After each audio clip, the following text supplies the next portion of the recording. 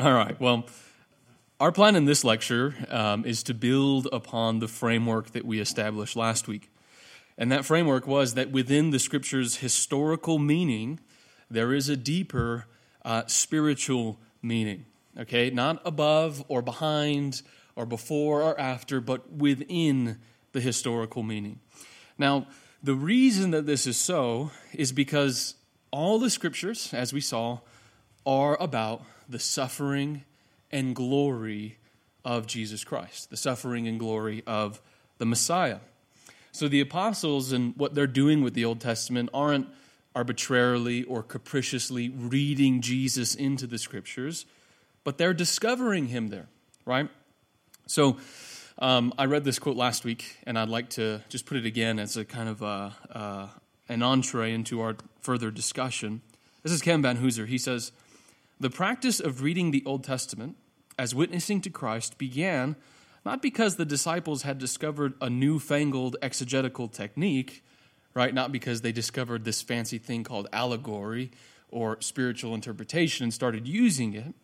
He says, but because Jesus told them something they did not know, namely that the Scriptures were indeed about him."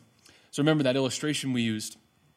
The Old Testament is like this giant chamber full of riches, but with a very dim light. And the Israelites were searching the Scriptures and bumping into all these Christological patterns and prophecies and types and foreshadows, but they didn't know what they were until Christ came and the lights were turned on. And suddenly they can see the room for what's in it. So this process of finding Christ in the Old Testament isn't so much inventing or reading him into the Scriptures as it is discovering him, right? They were told something, what does Van Hooser say there, that they didn't know. And what they didn't know was that the Scriptures witnessed to Jesus, right? They were about him all along. So our aim is to take that apostolic grid and clarify it still more. So thus far, we just have the two senses, the historical sense of the Scripture, and then now the spiritual sense. And so tonight what we're going to do, you have something, Mike?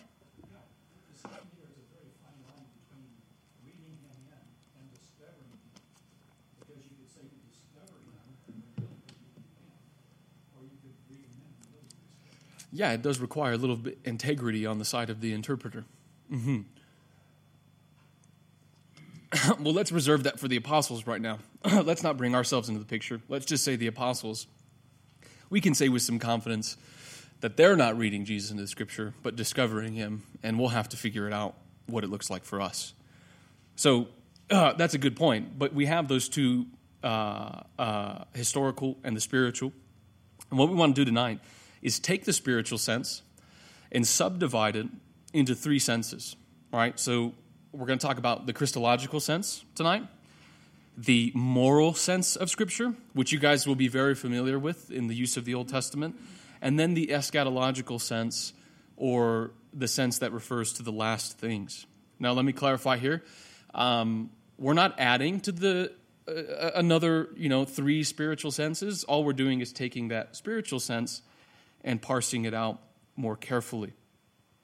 So, and rather than explaining things, I just want to show you guys tonight. Because on a purely theoretical level, we did that last week. I think it's a little more boring. This tends to feel more alien and suspicious than it really is. And I think by putting it to use, we'll also put to rest our concerns. And I'm confident that you'll find how we use this tonight is actually quite sound and a really good way to read the Scriptures, and really not too far from how we handled the Old Testament already. So thus, our proving ground, as you guys can see on your handouts, and if you actually want to turn there in your Bibles, is going to be 1 Samuel 17. And that is, of course, the story of David and Goliath. Let's see.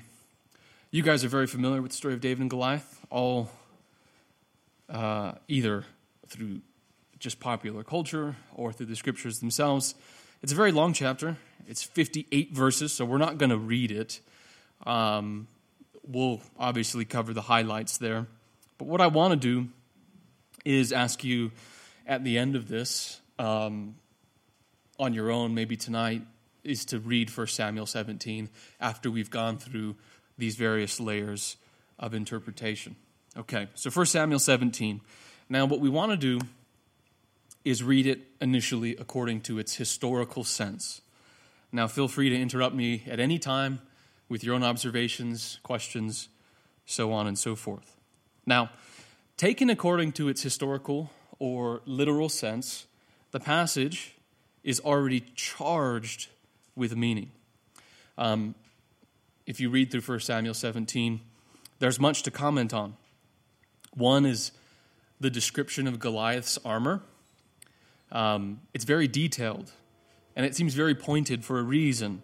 There's also the terror of Israel's men, right? Goliath comes and he challenges them, and literally the whole army is terrified into submission by Goliath.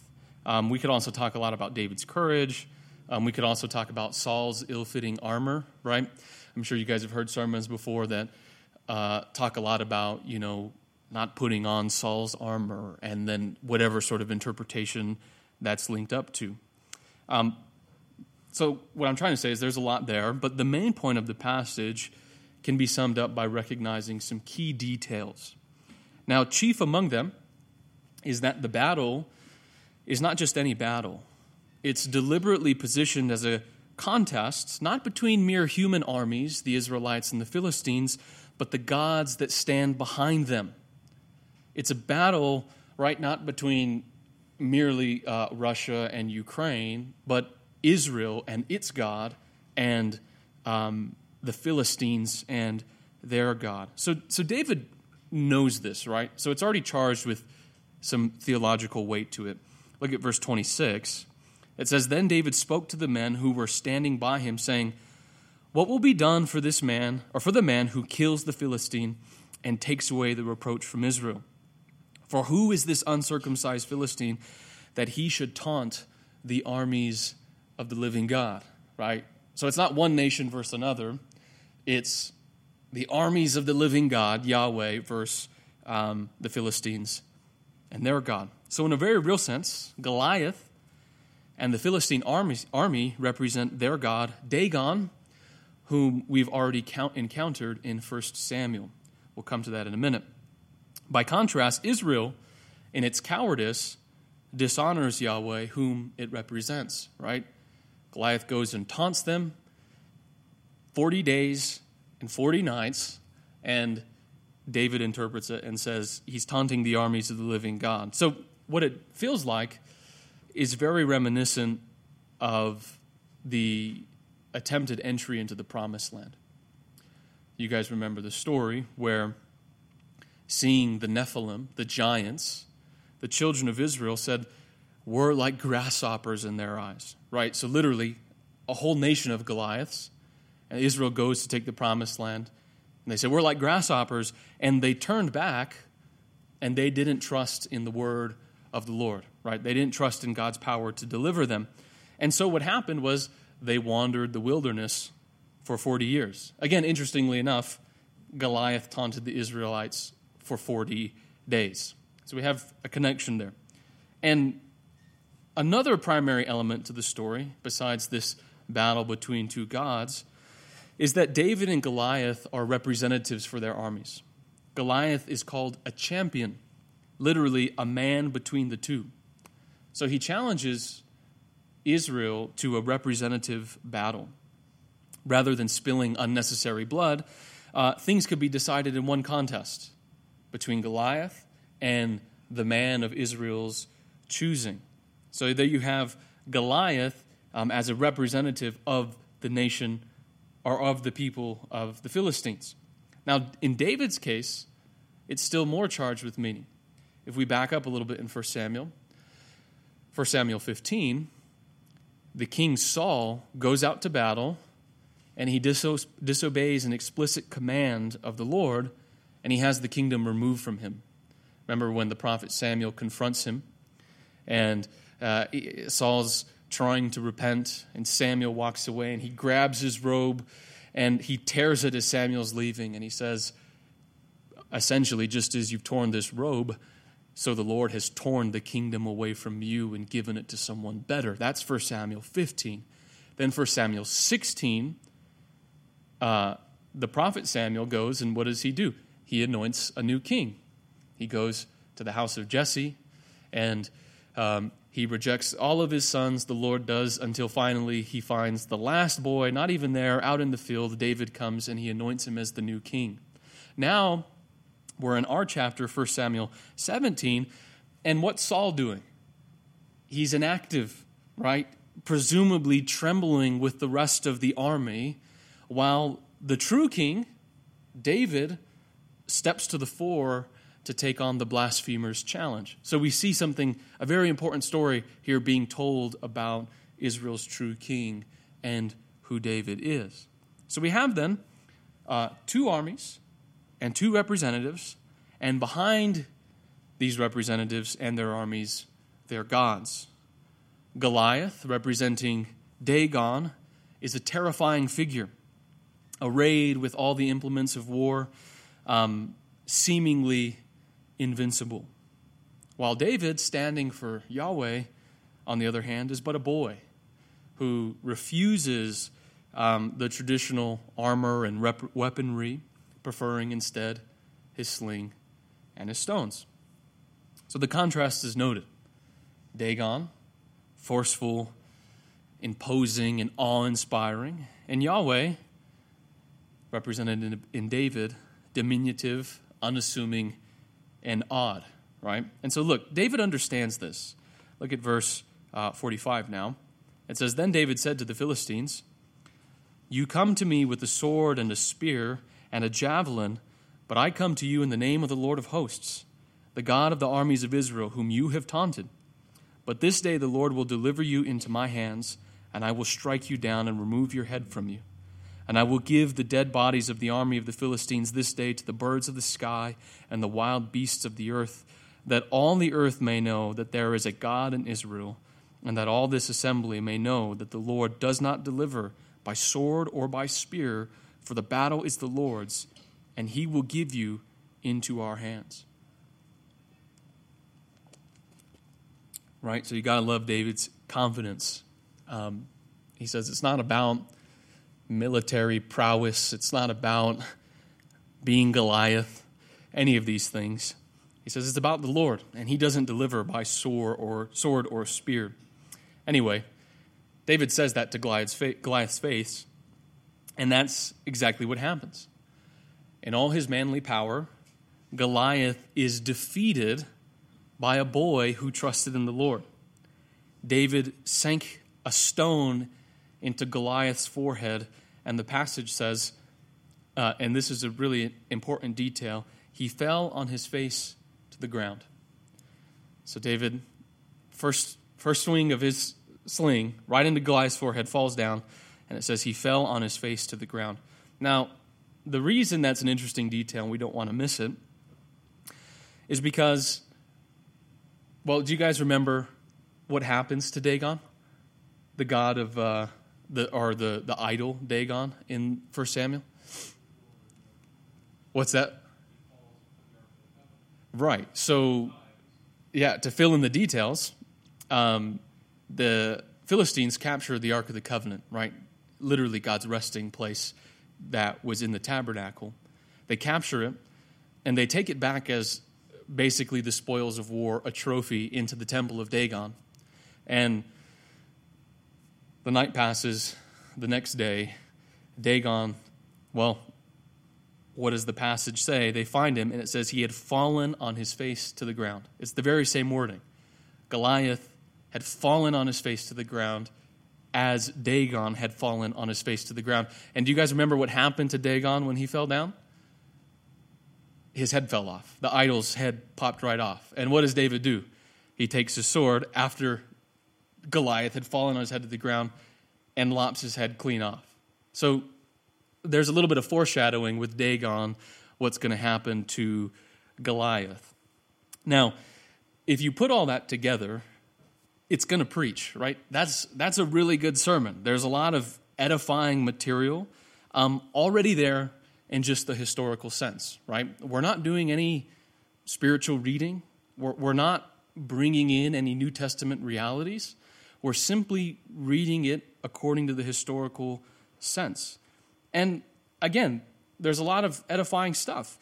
We could talk about the upside-down victory of Yahweh, right? A theme that is so present in the Old Testament. Think of, why can't I remember his name? You have too many people. You got 30,000, and you need, what does he bring it down to, 3,000? Gideon, thank you, Gideon. Of course, the exodus of the Israelites, all these seemingly inconceivable odds where God delivers his people through these very strange means, right? Because the battle doesn't go to the strong, but it goes to the Lord. So we could talk about that, or we could talk about the apparent strength but actual weakness of Goliath, right? We talk about his pride, his presumption, that kind of thing. We could talk about the cowardice of Saul and the courage of David, and et cetera, and on we could go. There's so many good things to apply that are so encouraging for our lives. But operating strictly according to the historical sense of the passage, we're obligated to stop there, right? The historical sense. And to be honest, it doesn't leave us wanting. There's much to be had, as we've noted. But to stop there and not pursue the interpretive hints placed for us, and maybe you've already picked up on some of them, it leaves us without the heart of the passage. And that heart of the passage is Christ. He's the heart of the story, and now it's him that we want to turn. So before we get there, any questions about the historical sense and how we're using it? Is that pretty straightforward there? And I think that's what you'd find like the best of, well, we'll get to some other stuff there. So let's now turn to this Christological element. And rather than me kind of walking you through it, and maybe we'll need to do that, we'll find out, let me just ask, if there is a Christological sense, how do we get there? Based on that literal reading of the passage, how do we get to Christ? Is it legitimate to get to Christ? And if we can, how so? I want to get your guys' thoughts there. Mike? My thinking is that in the passages you gave for homework, Yes. there were definite clues that you had to read spiritual things in. Yes. There were some strange things that didn't make sense otherwise. Okay. This one, there's not. There's not any like weird details that would. So like Mike is saying that there were some details in. Let me use one from the Passover narrative. There was, if you read Exodus 12, God is very concerned about the Israelites not eating leaven, and literally, if you have just any leaven on those 7 days of celebrating the Passover, you're excommunicated from Israel. You're cut off. And it seems really, really strong, right, for leaven to be the thing that would, okay, you're done. You're out of the covenant community. And obviously the Old Testament recognizes that because from then on, leaven becomes what? A symbol of sin. And you find in 1 Corinthians 5, that's what the Apostle Paul does, where he's talking about excommunication of a certain notoriously sinful man in the church. He relates it to that passage. And he says, don't you know a little leaven leavens the whole lump? And so he says, let's celebrate our Passover, but let's get rid of the leaven of malice and wickedness. So he's talking about this man and the boasting of the Corinthians. So he sees that, that interesting detail, and obviously there's interpretive hints. But what you're saying, Mike, there's no such hints here in this passage. Okay. How would we get to Christ? Any thoughts? I'm sorry? David's the new king? David's the new king, right? I think that's probably the easiest one. Anybody else have anything else? Or want to venture a Christological interpretation? Okay, that's fine. All right. So, let's just go operating by the details that we've already pointed out. if we want to go David to Christ, Goliath to Satan, it's a relatively small jump. Because as Tom just said, David is the king. And what is he doing in here, in this battle? He's representing his people. He's the head of his people. And of course, he's the man to whom the messianic promise, 2 Samuel 7, would be made. Right? David, and this is very clear in the New Testament, is a type of Christ. Jesus is called again and again the Son of David. He's being given David's throne. He's connected to him intimately throughout the Scriptures. So that connection is already there, right? We're not reading anything into it. It's there. And if we grant that connection, then it almost begs to be read in the Christological fashion. David's actions prefigure the actions of his greater son. And that, coupled with Dagon's, Goliath's association with Dagon, literally a demon, opens wide the door to see him as a prefiguration of the devil. So let's just, on the historical sense, it's a story about the new king being the king, right? Taking on Goliath and winning this incredible battle for his people. And again, it's charged with all this theological weight. But according to the spiritual sense, we'll say this is about the Messiah. This is about Christ and his victory over the devil. Let me show you this. I was just reading this on my own a couple weeks ago, and I just happened upon it. Wasn't even for study. This is what Augustine says. David represented Christ as Goliath represented the devil. And when David laid Goliath low, he prefigured Christ, who crushed the devil. But what is Christ, who cuts down the devil? He is humility, the humility that slew pride. So you can see how he gets to humility, right? Humble David with his slings and stones before imposing, prideful, boasting Goliath, right? That's a pretty easy interpretation. So before we move on, I want to take a step back and ask, how does that feel to you? Does that feel legitimate? Does that feel okay? Or does that feel, I don't know? Tom? I think it feels okay until that last sentence. He is humility, the humility that slew pride. I think now you're reaching. Sure. Okay, how so? Well, I don't know how you go to, obviously Christ was humble. Yeah. But he was also the Lion of Judah, too. He wasn't just the Lamb of God. So, Sure. Well, I think, how does Christ defeat the devil? big time in Revelation, Well, I think he defeats him on the cross. he doesn't just talk him down. Well, how does he defeat him, though? He defeats him by being crucified.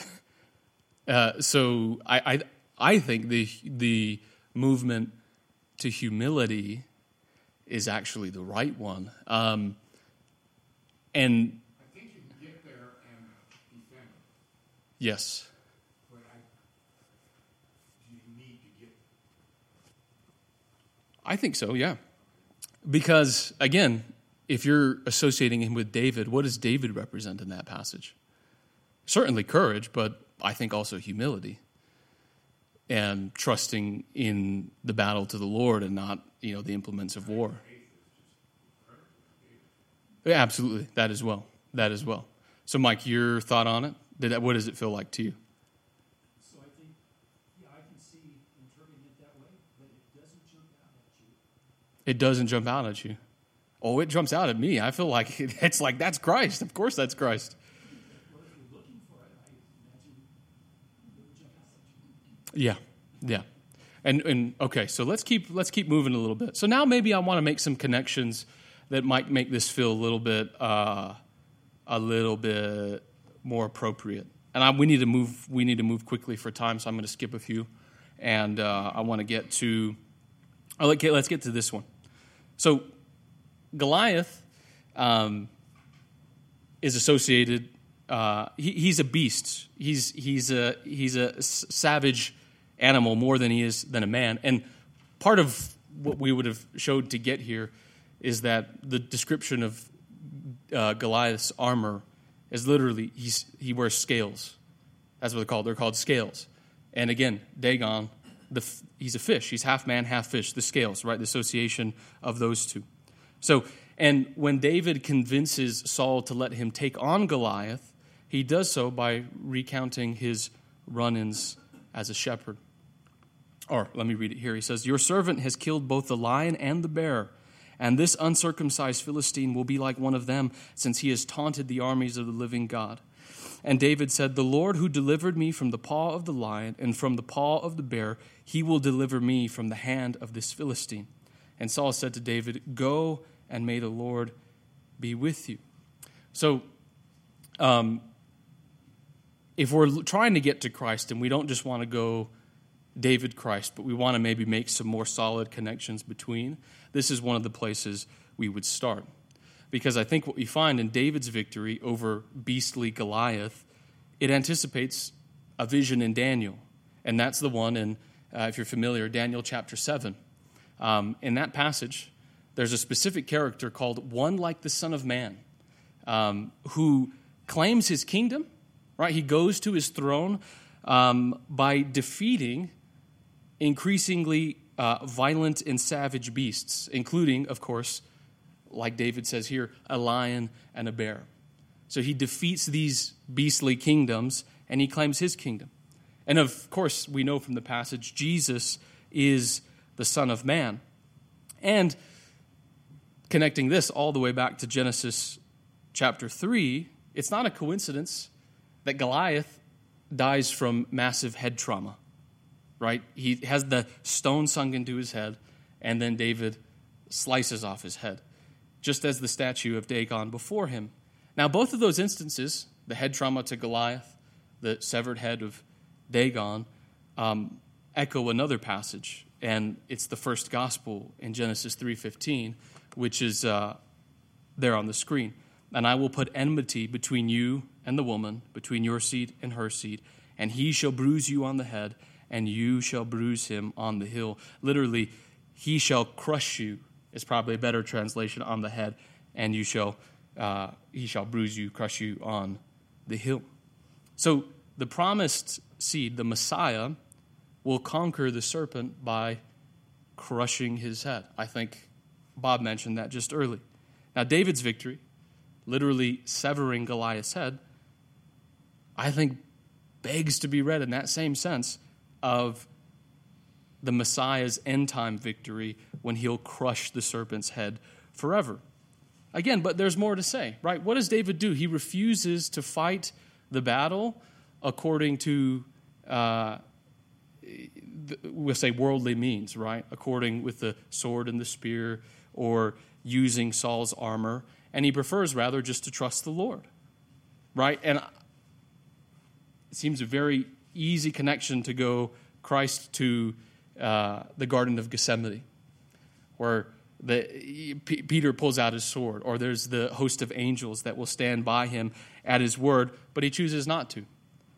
And he goes to battle, so to speak, unarmed and entirely vulnerable. And like David, Christ defeats the enemy by foolish means. He routs the devil, and the cross is the definitive defeat of the devil by his own apparent defeat, right? He's crushed on the cross. So the proud devil, go back to Augustine, is felled by the humble Christ. And also in 1 Samuel 18, after David severs Goliath's head and the army of Israel chases the army of the Philistines and routs them, in the next chapter, 18, Jonathan, who is the rightful king by physical descent, right? He's Saul's physical son.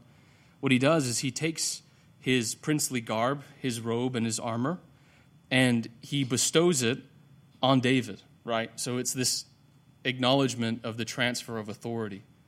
David does this victory, and in an amazing act of humility, Jonathan gives him, his princely apparatus. And then, so after the enemy's defeated, there's a transfer of authority, and David is acknowledged as king, right? That smells a lot like Christ to me, who after he defeats Satan is raised from the grave and ascends to the right hand of the Father, where he's enthroned. And also, do you guys remember the reward that's promised to the one who defeats Goliath? He's going to be given a bride. He's going to be given a bride. Again, it's Christ. He's given the king's daughter, David is, and Christ is given his bride in battle. So, someone have a question? Oh, no. Okay. So if we return to our lecture last week, we can flesh out those concepts a little more fully. Again, we said that Jesus is providentially hidden within the Old Testament scriptures. And part of what I'm wanting to do here is take away the sheepishness to read Christ, to see him as the fulfillment of these scriptures. Because that's kind of what we tried to lay down last week, that all the Bible, specifically the Old Testament, foreshadows Christ. And that this type of reading, there's not inherently any reading in. We're following the breadcrumbs back to Christ. So if we do that, right, and we see him as the one who's providentially anticipated in the Scripture, this is how. You follow the historical meaning, and then once you've got a good base there, then you move to the spiritual meaning. And by moving from the spiritual, or from the historical sense to the spiritual sense, we're simply following the hints already laid there in the text. Because it is about that historical situation, yes, but not merely so. On a deeper level, it prefigures the Savior who steps into the fray on our behalf and crushes the head of the serpent. So any questions there, Tom? Actually, I'm trying to think of this from dealing with somebody who doesn't believe in it, and what his questions would be. Sure. And, there's almost a cherry picking of verses. And there's no doubt that Christ is throughout the whole Old Testament. Yeah. But even with this example here, he shall bruise you on the head. Obviously, that's been brought out in so many sermons that I've heard. Sure. And you shall bruise him on the heel. What is that part? Well, that's his crucifixion. That's Jesus' crucifixion, right? What else would it be?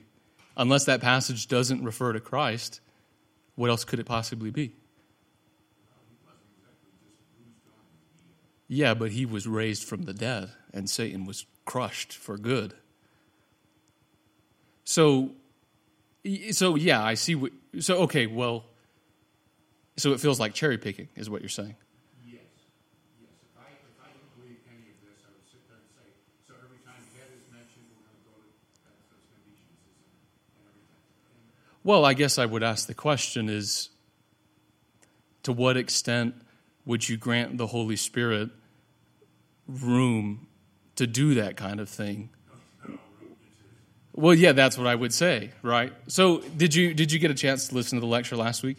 I did not. Okay, so I would say go back to that one first, because that where we lay it out, where it's, the whole theory of how and why the Scriptures can be read in that manner.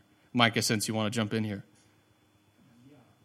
Okay, if this is true, Yes. should we see Jesus behind every verse or only from time to time? Well, I think there's a very delicate process there where you could cherry pick one verse out of isolation and say, pulling it from its context and kind of doing a bunch of fancy allegory and then saying, see, it relates to Christ, right?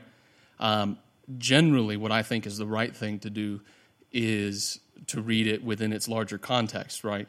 So again, like I could take the 10 cheeses, or let's say I could take the 3 ephahs of flour and say, see, 3, that's the Trinity. That feels arbitrary.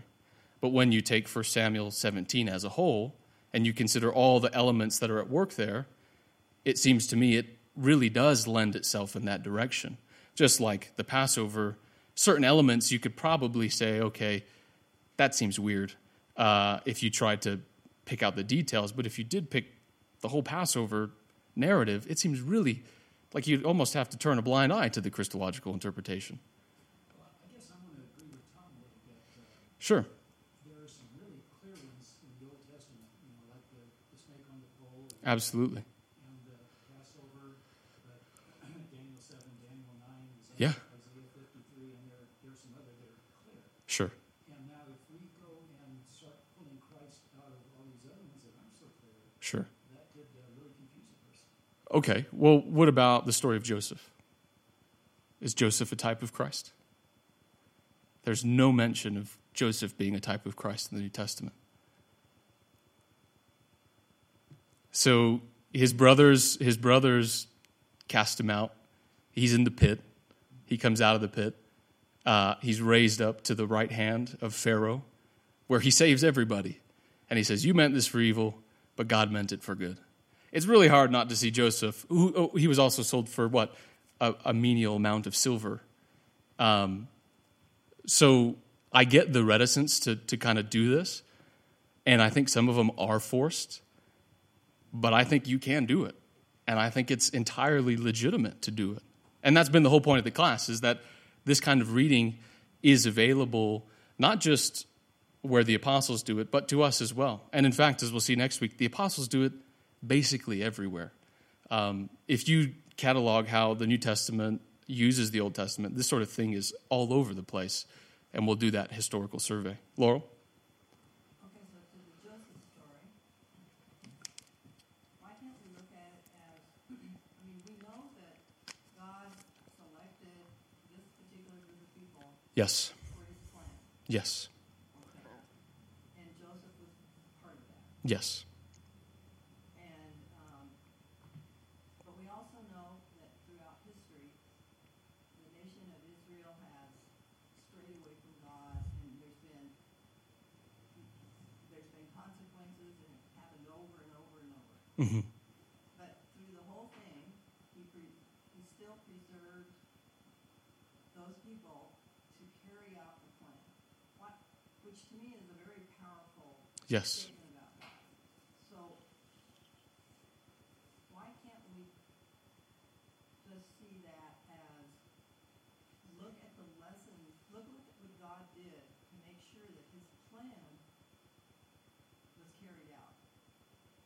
Even though the people strayed from him and so on and so forth,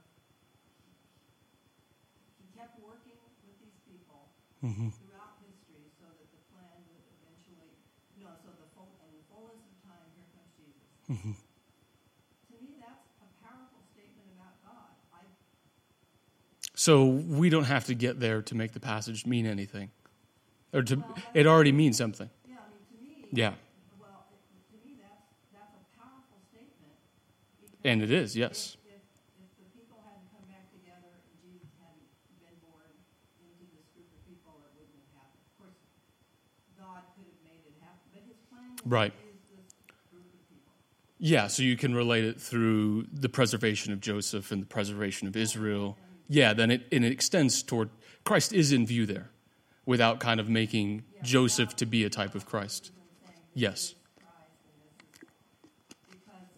Well, so I would say, I think on the historical level, I think that's a great reading, and I agree with that reading.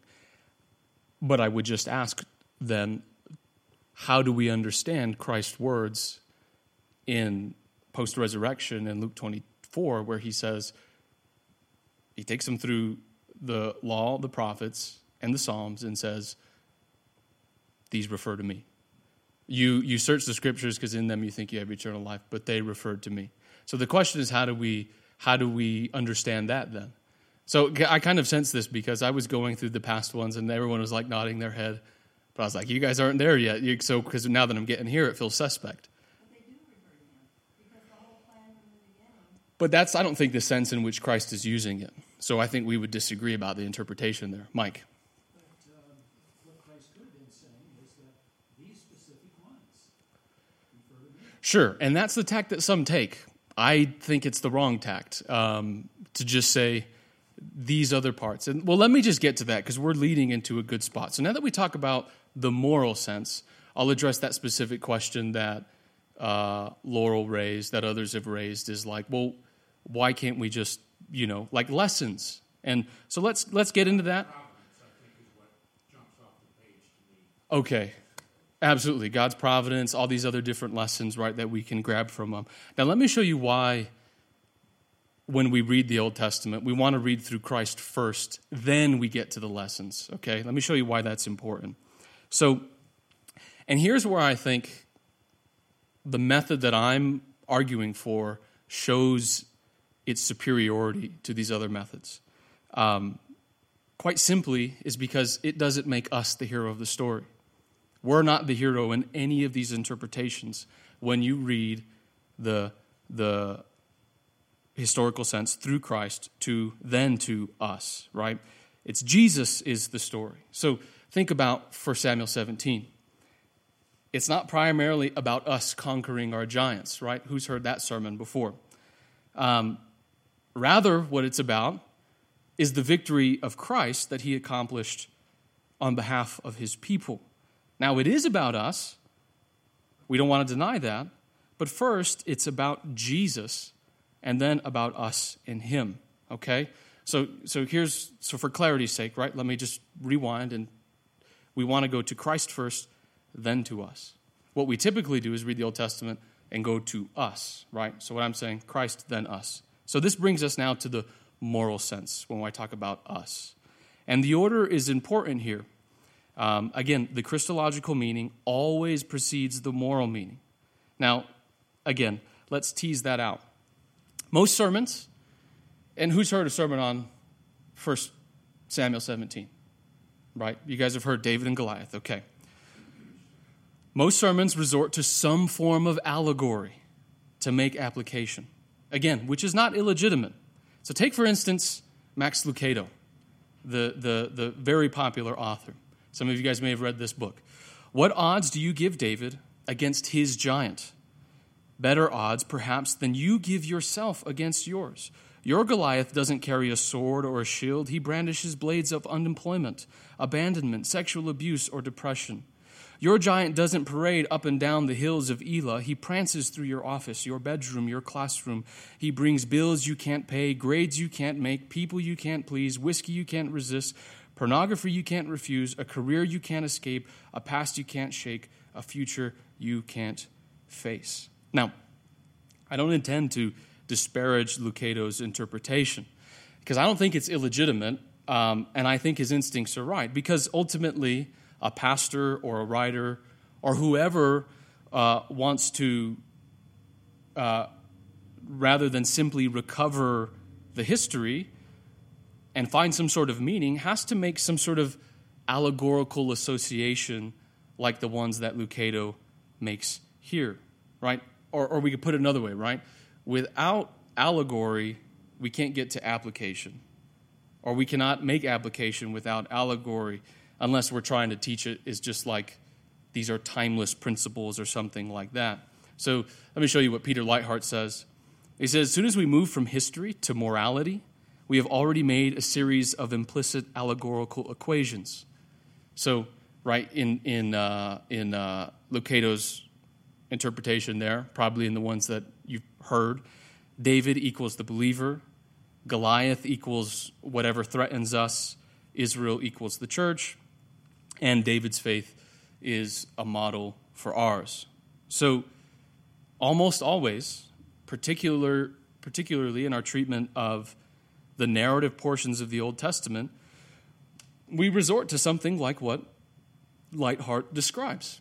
Now, we'll just call this application, but implicit within that application is some sort of allegorical association, right?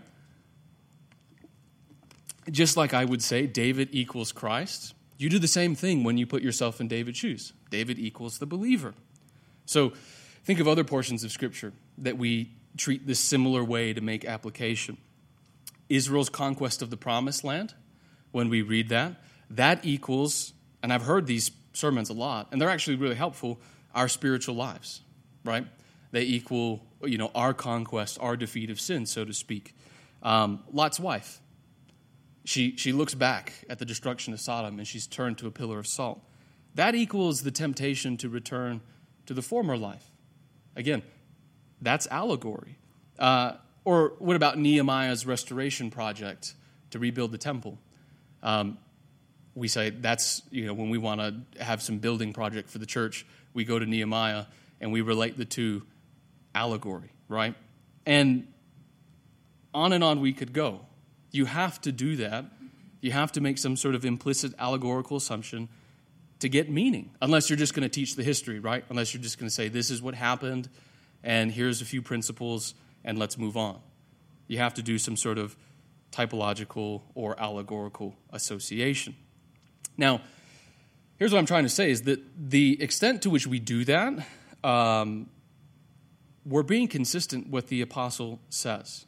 So I know everyone's like, well, that doesn't feel right. Well, look at what the apostle does here. A passage that we've appealed to many times, 1 Corinthians 10, the apostle Paul explains the typological and spiritual connections that he makes between the church. He says this in 1 Corinthians 10:11.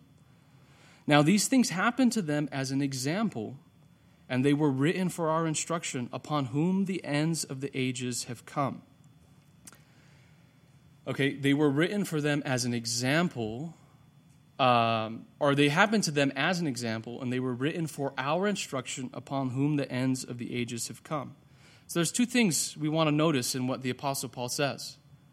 And let's just take a step back. Remember that 1 Corinthians 10 passage? What the Apostle Paul does is engages in spiritual interpretation. The rock was Christ, the manna was the bread of the Lord's Supper, and the water, so on and so forth, right? He equates it to the situation of the church. He does spiritual reading. Now, the first thing that we want to pay attention to is that middle statement. He says, where they were written for our instruction, meaning the Scriptures. So it speaks to the purpose of the Scriptures, why they were written. And he says, ultimately, the Old Testament is written for the instruction of the church, for instruction in our righteousness until the end of the age. In other words, the Scriptures aren't a mere history book from which we pluck principles to apply to our lives, but they apply to us more directly than that. They were written, what? For our instruction. They're more intimate than that. So take, for instance, let me just show you another few passages that say this same thing. This is Romans 15:4. He says, for whatever was written in earlier times was written for our instruction. So what was written about David and Goliath, what was written about Noah and the ark, what was written about Adam and Eve, so on and so forth, was written for our instruction, so that through the perseverance and encouragement of the Scriptures, we might have hope. Or Romans chapter 4, verses 22 through 24. Therefore, it was also credited to him as righteousness. Not for his sake only was it written that it was credited to him, but for our sake also. So he says that statement, referring to Abraham, it was credited to him as righteousness, his faith, wasn't just written to him or for him, it was written for us, right? So maybe an illustration will help. There's one way of imagining the Scripture and its particular books as a letter or a conversation between God and the people that it's addressed to, historically speaking. We, centuries later, are not essentially part of that conversation, but we're privileged to overhear it, right? We're like a fly on the wall, right? The conversation happened then, and we have it recorded to us, and we get to overhear the conversation. But the passages that we just read from the Apostle Paul frame things differently. We are not addressed indirectly by Scripture, like the fly on the wall. He says, but more directly and intimately. Whatever was written in earlier times was written for our instruction. Again, let me bring another passage into the conversation. 1 Peter chapter 1, verses 10 and 12. As to this salvation, the prophets who prophesied of the grace that would come to you made careful searches and inquiries, seeking to know what person or the time the Spirit of Christ within them was indicating as he predicted the sufferings of the Christ and the glories to follow. It was revealed to them that they were not serving themselves but you, right? They weren't serving themselves but you in these things which now have been announced to you through those who preach the gospel to you by the Holy Spirit sent from heaven, things which angels long to look into. So, two things there. The prophets, on the one hand, wondered about their prophecies and what they referred to.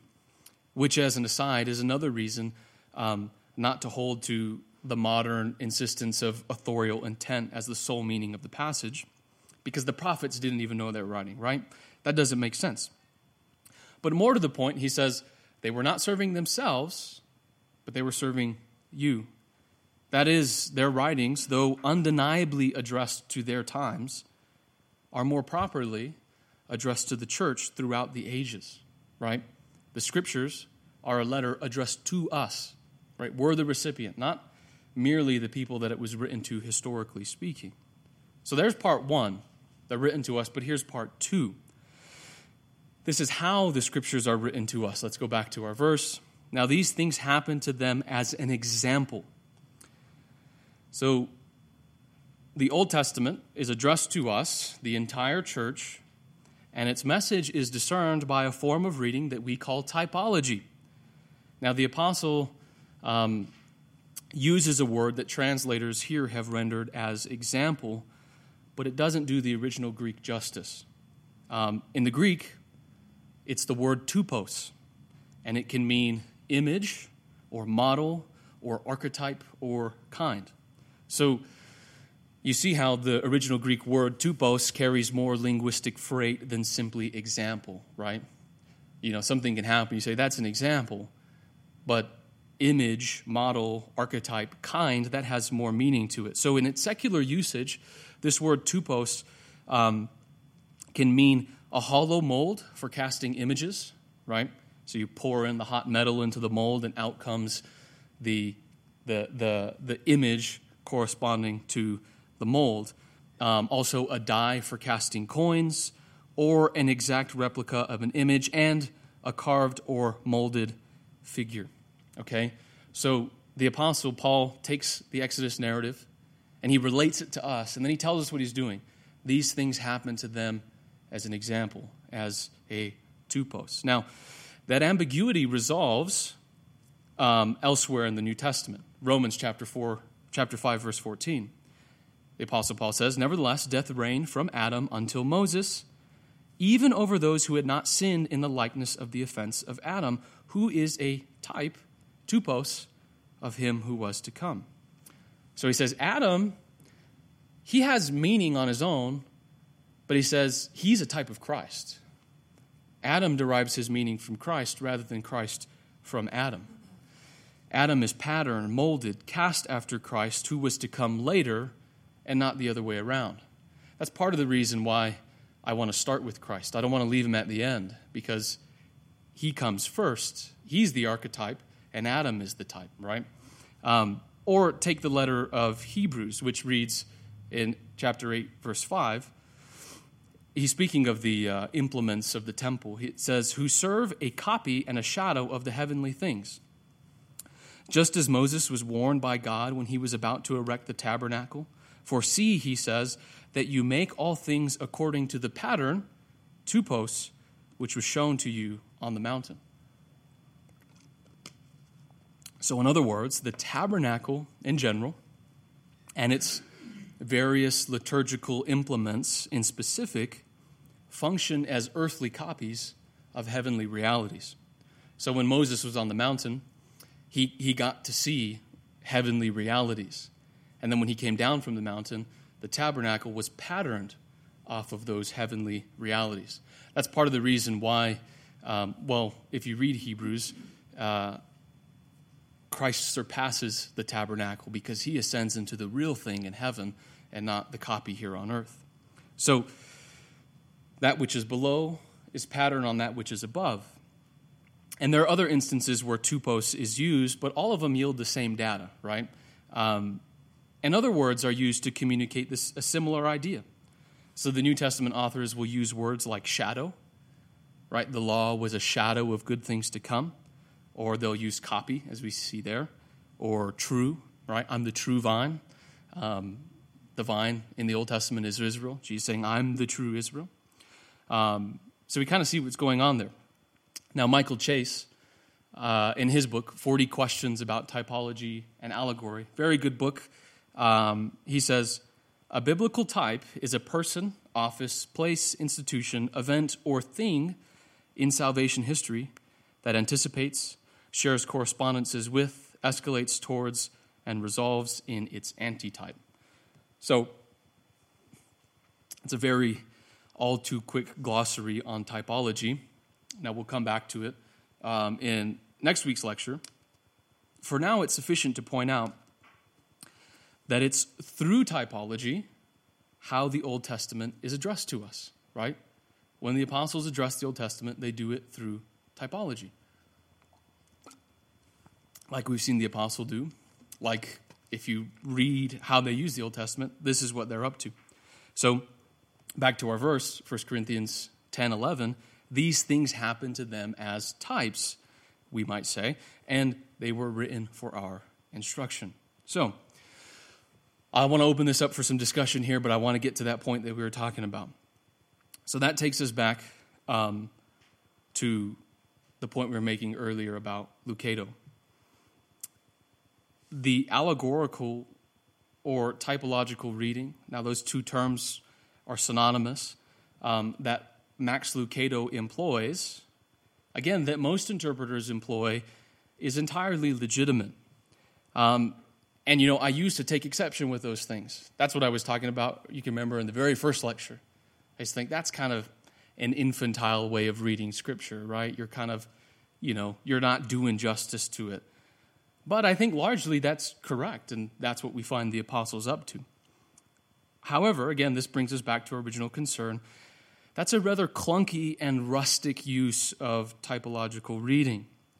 And again, the reason that we would criticize that type of allegorical association is because it makes the story essentially about us, and Jesus is cut from the picture, right? He doesn't have anything to say.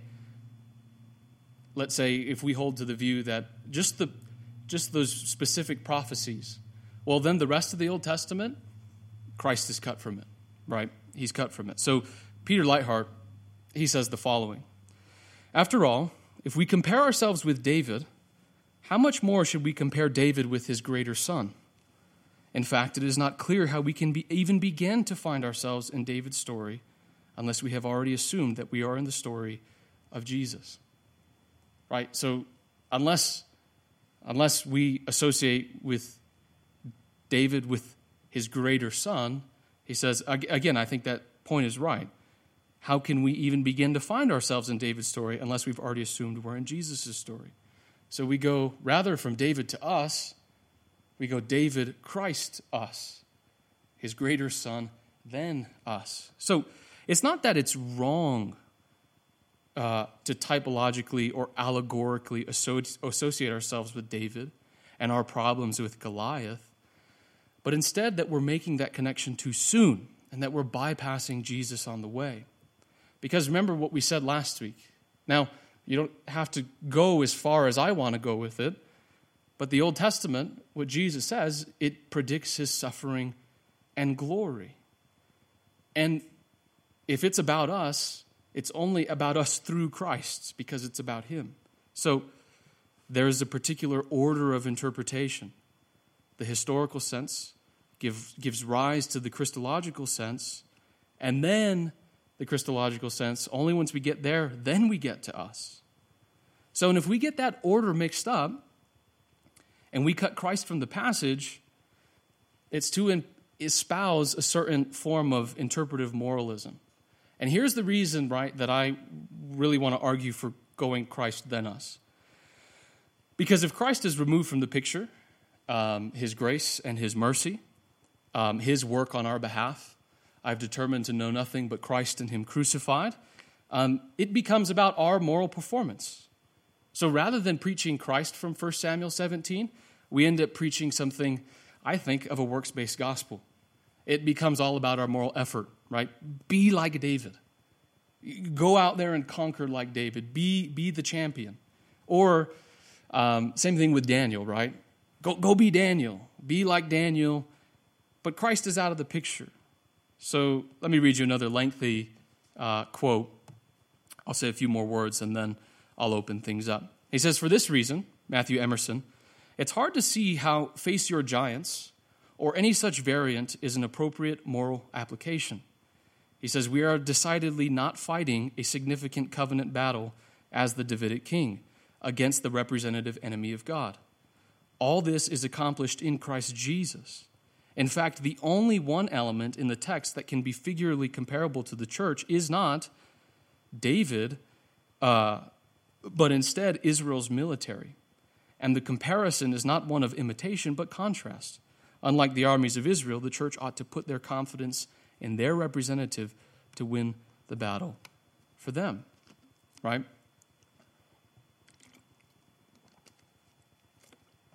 So if we go back, and we do, let's just say, right, the passage is about Christ, if you don't want to go there, but here's how I would make moral application to us now.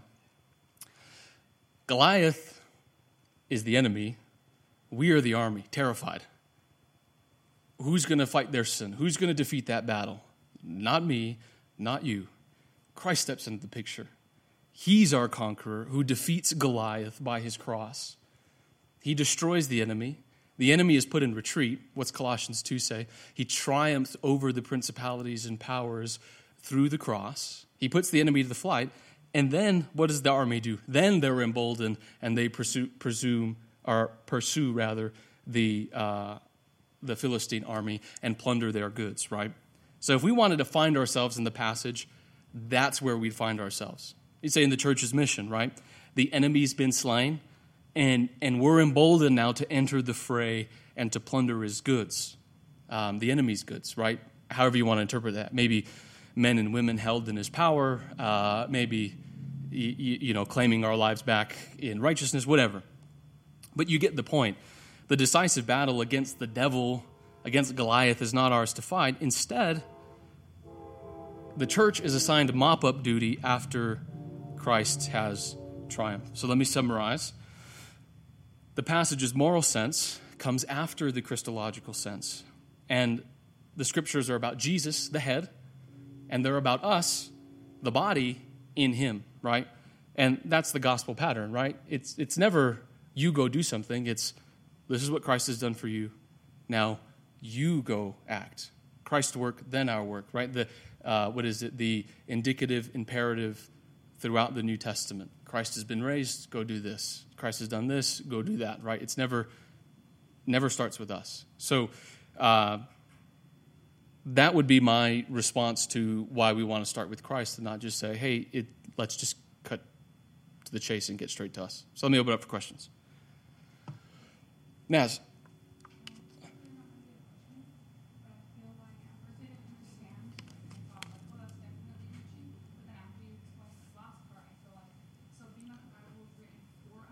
Yes.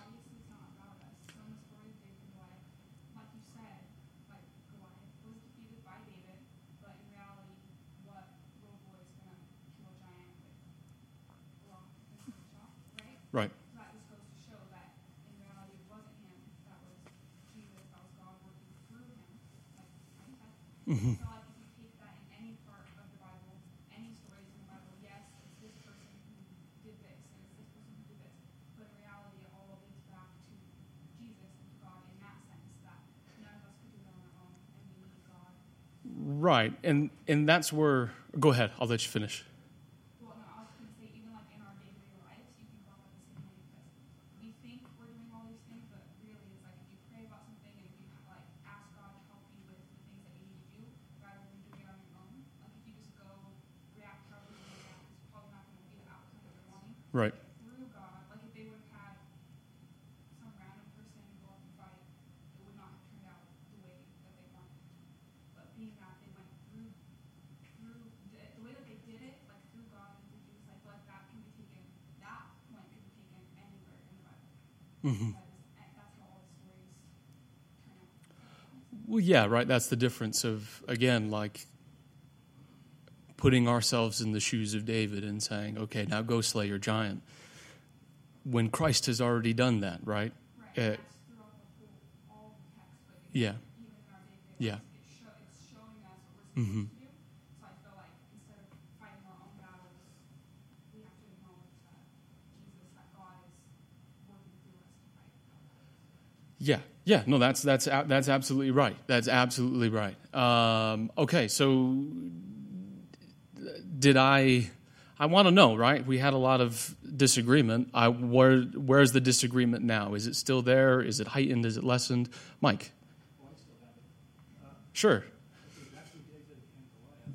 Yeah. A recurring theme in the Old Testament Uh-huh. is more about idolatry and overcoming idolatry. Sure. And that fits really well with David and Goliath, Goliath representing idolatry. Well, hold on. Let me back up then, because you felt pretty emboldened to challenge my view. Let's get to idolatry. Show me. How did we get there? How is Goliath an idol or symbolizes that? Sure. A false god. Yeah. So David's defeating idolatry. Well, who really defeats idolatry? Well, let's leave that question. Sure. But so what does Goliath represent? Does he represent Satan, or does he represent our sin? Because Let me back up, right? So Goliath is associated with Dagon. The question is, what does Dagon represent? Well, the Dagon is a false god, right? I think the connection Dagon to Christ is a lot easier, or Dagon to the devil is a lot easier to Dagon and idolatry. Of course, he's a false god, but it seems. so where is our sin in the story? And if David is the Christ, shouldn't he be conquering our sin rather than the false gods? Well, the ultimate problem in the Bible is not our sin. Before our sin, there's another enemy. It's Not the ultimate problem. Before our sin, who causes man to sin? we do. Who caused him? Who tempted man to sin? I believe it's we do ourselves. So the Satan doesn't play a role in that. Oh, I think he plays a role. But Who's the last enemy that's defeated in the Bible? Is it our sin or is it the devil? The devil's responsible. so he's thrown into the lake of fire.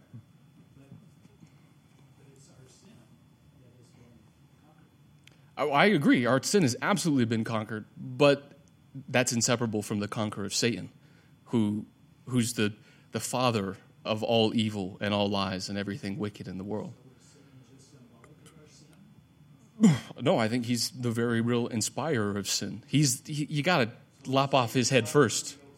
What's that? Maybe somebody else would have tempted us, but if there were no Satan, it'd probably look a lot better than it does now, right? Tyler, what did you have to say?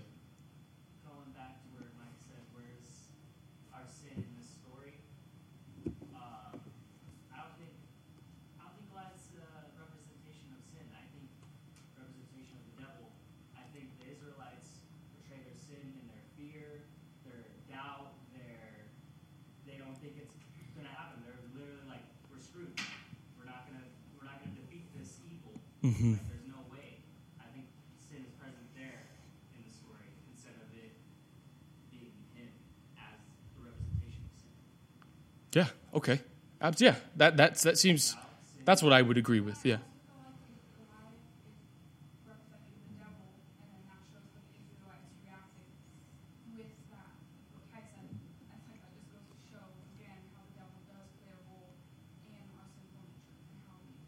By tempting us, it's easy to. Yeah. By making you cower in fear, right? And to actually stand up and do something about it. Nobody Taunting you, Right. taunting. Yeah. Yeah. So I think that's the tact I would take, right? Like Satan and gloating over the people of God. He's the accuser of the brethren. Aaron. I don't know if it's for or against your presentation, but I feel like Christ is all the stories in the Old Testament. Like, yes, David is a type of Christ, or Abraham and Isaac sacrificed his son, Yeah. or Adam, quoted all over in the New Testament as well. And I think those stories of like every one of those Christ figures in Christ stories, they're not Jesus. And it's all pointing to Jesus. And yes, like David is a type of Yeah. falls. Well, that's the distinction between the historical sense and the spiritual sense. Right. So I think those are it's a real distinction. a distinction, but I think what I'm saying is that those stories are a foreshadow of Jesus, who is the fulfillment of All the scriptures. all the scriptures. Yeah, and that's exactly what I'm trying to say, right? That this is pointing toward what Christ will come to do. Tyler. Question. So in the Bible, after Jesus' death and resurrection, is there another story that there's a Christ-like figure in the Bible? No. Then all those stories, they play out to show they are the type, they are a type of Christ poetic. He was the last Christ. He was the last. And that's the point, right? That's the point we want to make, that Jesus is the archetype, and all these other things are the type that look to him. Not reverse, right? It's not like these come first and then Jesus. Jesus was always first. He's the Alpha and the Omega, and all these other things are providentially put that way to foreshadow. Go ahead, Laurel. Okay, so I think you can go a certain distance in the Old Testament, but the difference is that we have the Holy Spirit. Yes. They didn't have, the Holy Spirit came upon people and then left them. Right. And we have the Holy Spirit as believers. So the passage that says, "Greater is he who is in us than he who is in the world." We don't have to fear Satan Mm-hmm. as Christians. Yes. We're not controlled by him. He doesn't live in us. He's not making us do everything now. We have the Holy Spirit.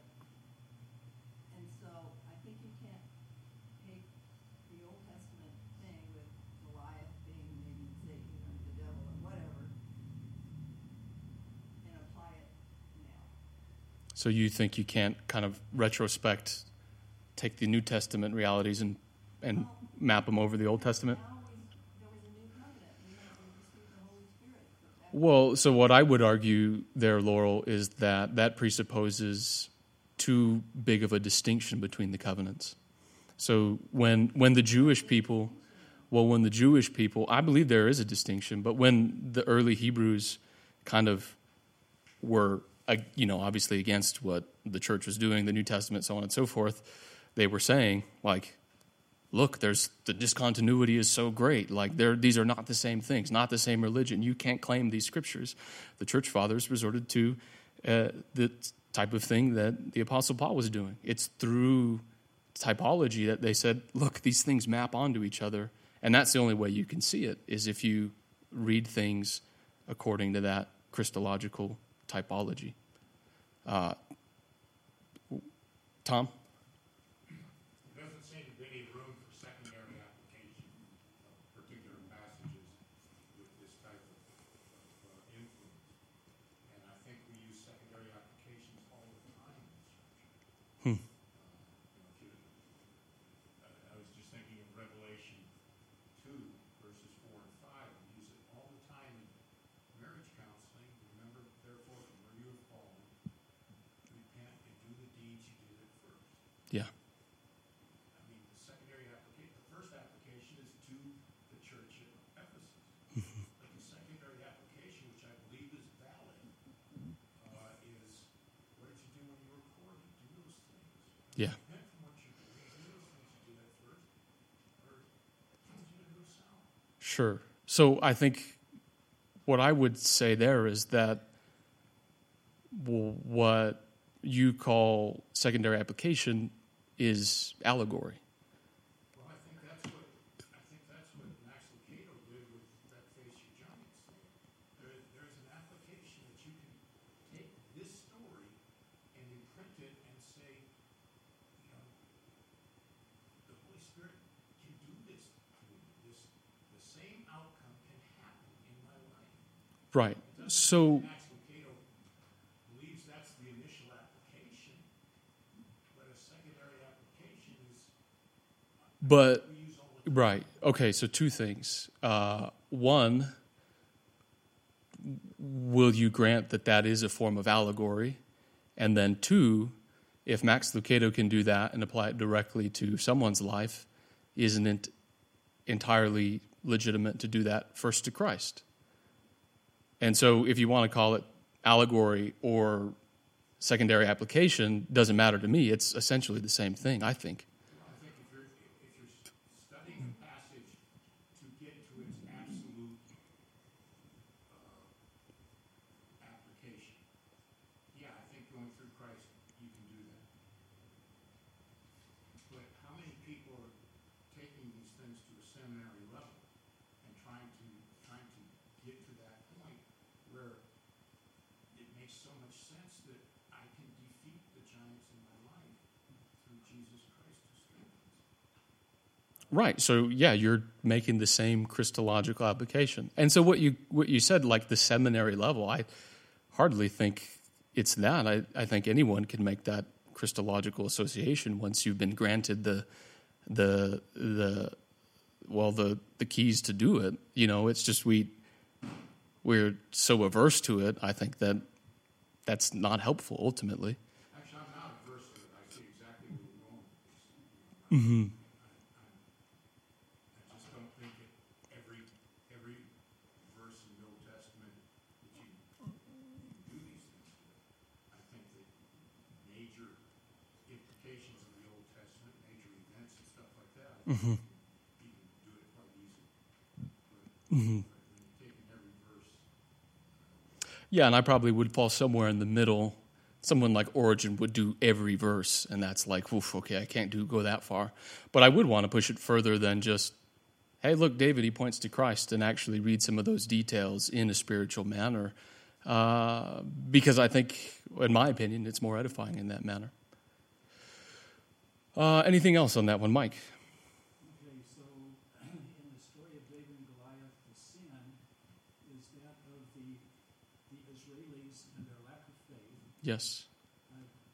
David kills Goliath and therefore overcomes the fear and sin of the Israeli army. In that sense, David becomes the Christ figure. I guess I can buy that. Yeah, I mean, I maybe I didn't do a great job of presenting it, but man, I read that and I was like, that's Christ. Like, blew me away. The idea that the sin was the sin of the army was their lack of faith. Yeah, and he steps up into the role to do what no one else would. Turn the key in the lock. Yeah, so I thought I would resolve difficulties today, and I only stoked him up some more.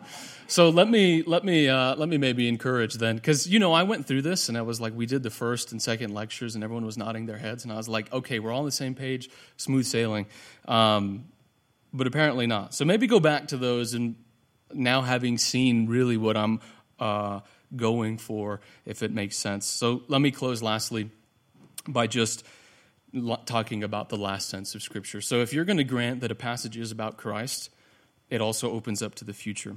And I will move very quickly here, and then we'll get out.